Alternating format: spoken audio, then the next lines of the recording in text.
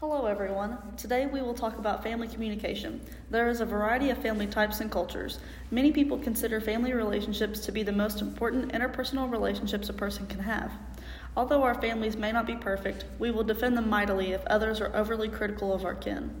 We will also be talking about the theories within family communication. We are going to look for relational dialectics theory. There are 3 relational dialectics by communication scholar Leslie Baxter. First of all, it is connection autonomy dialectic. It is a desire to come together with another person yet remain apart, independent and in control of one's life. This means the independence that a child needs or wants from parents, and other contrarily, parents show a strong will to keep them for their children. As their children grow older, they want to be independent of their parents. At this time, the parents and their children will collide, creating strong tension. For example, helicopter parents can indicate coordination and mental health problems. The helicopter parents hinder the development of their children's autonomy, preventing them from growing into great adults. In addition, in the case of Asia, there is a tiger parenting. Like helicopter parents, they not only interfere in their children's daily lives, but also have a lot of interest in their children's education. Stress has many sources, but the main stress of Asian children is in the coercive education of parents. Moreover, there's a Confucian culture in Asia, so children often have to follow their parents' authoritative opinions. A parent's attention is necessary for their children, but too much attention is harmful to them. Tiger and helicopter parenting allow children to feel alienated from their families, and their children are more likely to develop depression. Another is openness and closedness. According to the relational dialectics theory, we can gather that a relationship is based on how open you are to one another. However, with them being so open to one another, people still desire to have their own individual privacy. This type of relationship determines what sort of information you may share with another person and what your own expectations are for what information you want to receive from them. For example, you may share information with a close friend that you would not share with your parents, or the situation could be reversed. To have this type of relationship in the family is rather important. It can determine whether there is trust established between members when certain information is shared, and can open doors for other intimate conversations. Lastly, the predictability novelty dialect. It is when your behaviors become predictable, and although it can be comforting knowing how the person in your relationship will react, it can sometimes cause the relationship to be boring and repetitive. Novelty gives your relationship a change and a bit of fun, while being careful because too much can cause your partner in the relationship to be uncomfortable or overwhelmed with new spontaneous actions. The family communication theory is focused on parent-child communication concerned with establishing a shared social reality. There are 4 family types: protective, consensual, laissez-faire, and pluralistic. Protective families are less conversational and more conformity-oriented.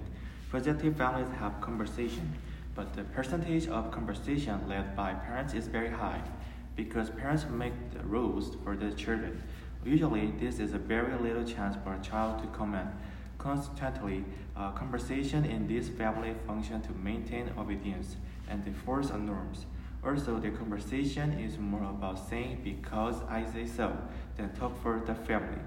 Children do not easily know the reason for parental decision and the rules.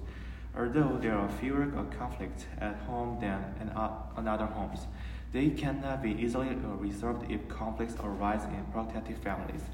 If there are many problems in this family, the child will have poor communication skills and less social skills. Also, children will be under a lot of stress because they cannot trust their own ability to make decisions. Another type is consensual. Consensual families find conversation and agreement to be extremely important.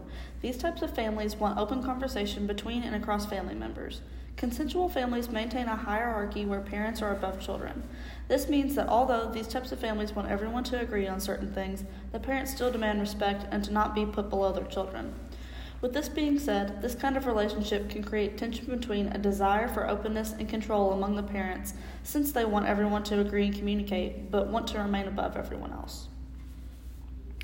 Thirdly is laissez-faire. It is a French term meaning to let people do as they please. Applied to parenting, the term refers to a permissive style in which parents avoid providing guidance and discipline, make no demands for maturity, and impose few controls on their child's behavior. Permissive parents allow their children to make their own decisions regarding matters such as mealtimes, bedtimes, and watching television. Research published in 1989 by Diana Barmid found that children of permissive parents tend to be impulsive, disobedient, rebellious, demanding, and dependent on adults. As teens, many of these children had poor self-control, poor school performance, and a high rate of drug use. Barmrid found that the best adjusted and most academically competent children had authoritative parents who were neither too lenient nor too strict. These parents set reasonable limits for their children, were warm and responsive, and did not use harsh methods for punishment. Lastly is pluralistic. Pluralistic family types are more oriented towards conversation and less towards conformity. These have good communication between the family and are open to discuss controversial topics. This family type believes that no one holds a higher status than the other, or no one is superior over the other. This allows children to be open with conversation and not be scared of letting out how they feel about a situation.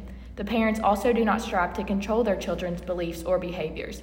They let them speak freely and have open discussion.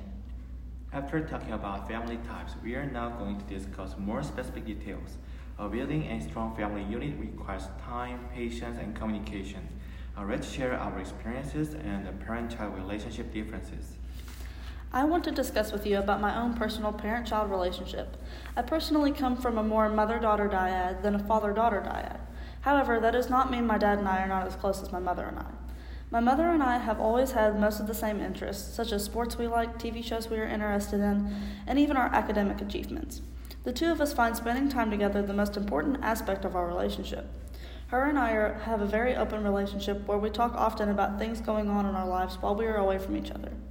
With us being as open as we have been, we have created a great communication system that strong families need. I think it has been difficult for my mother, as well as my father, for me to move to college and not be able to see each other as often as we'd like. Although, you know what they say, absence makes the heart grow fonder. Parent-child relationships usually evolve as children grow. However, I have always had a strong relationship with my parents, where we have always done things together and I respected what they had to say. I believe that by spending so much time with them, we have influenced each other quite a lot. And I want to tell you what I felt when I went to a university in Korea. I live in a middle area between small towns and rural areas. Almost all my college friends are from the big city, and I found something interesting while spending a lot of time with them. I was freshman and sophomore student representative. When I requested or asked many friends for something, they felt very incapable of doing it themselves. They studied better and got higher grade than me, but I felt they lacked something in the terms of activity. I asked him about the reason and thought about the difference between the city and my hometown. According to a BBC News interview, there is an interview with a student living in Seoul. She said she goes to school at 6:30 a.m. and goes back home at 2:30 a.m. School consists of 9 a.m. to 4 p.m. for class, and from 5 p.m. to 9 p.m., the fourth is a self-study time. She spent the rest of her time studying at institution for subjects she feels are lacking. This is a daily routine of a student in the city. For this reason, students in the city have very little or no time to communicate with their parents. Maybe this shows the problem of the tiger parenting.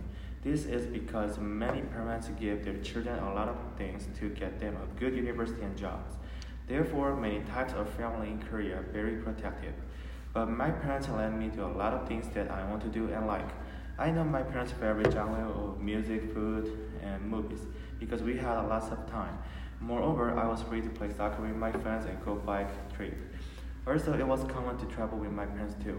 Many students in Korea still study hard, but I think studying is very important. But in my opinion, I hope the system culture that students spend more time with their parents will form soon. Coming from a fairly large family with 3 siblings, my parent-child relationship was shared with all 3 of my other siblings. That did not stop me from having a great relationship with my parents. I am very close with both my mother and father. I share a lot of similarities with both my mom and dad. I spent a lot of time playing sports with my father growing up and share a close connection with him because of sports. We are also both strong in our faith, and we both like to grow in our faith together. My mom and I enjoy activities such as exercising and shopping together. Because of these shared interests, we are able to have a strong and close relationship. I'm not closer to either one of my parents, but share a close and strong relationship with both of them. I have grown up with awesome parents who support me and push me in everything I face. Since I have been away for college and struggled with my own battles since being at college, I feel that it has strengthened my relationship with my parents and allowed me to grow closer with them. As we conclude this podcast, we have discussed with you relational directives theory, as well as the family communication parents theory. We hope that with the information we have provided and the example of our families, that you can now relate this back to your own families. Thank you.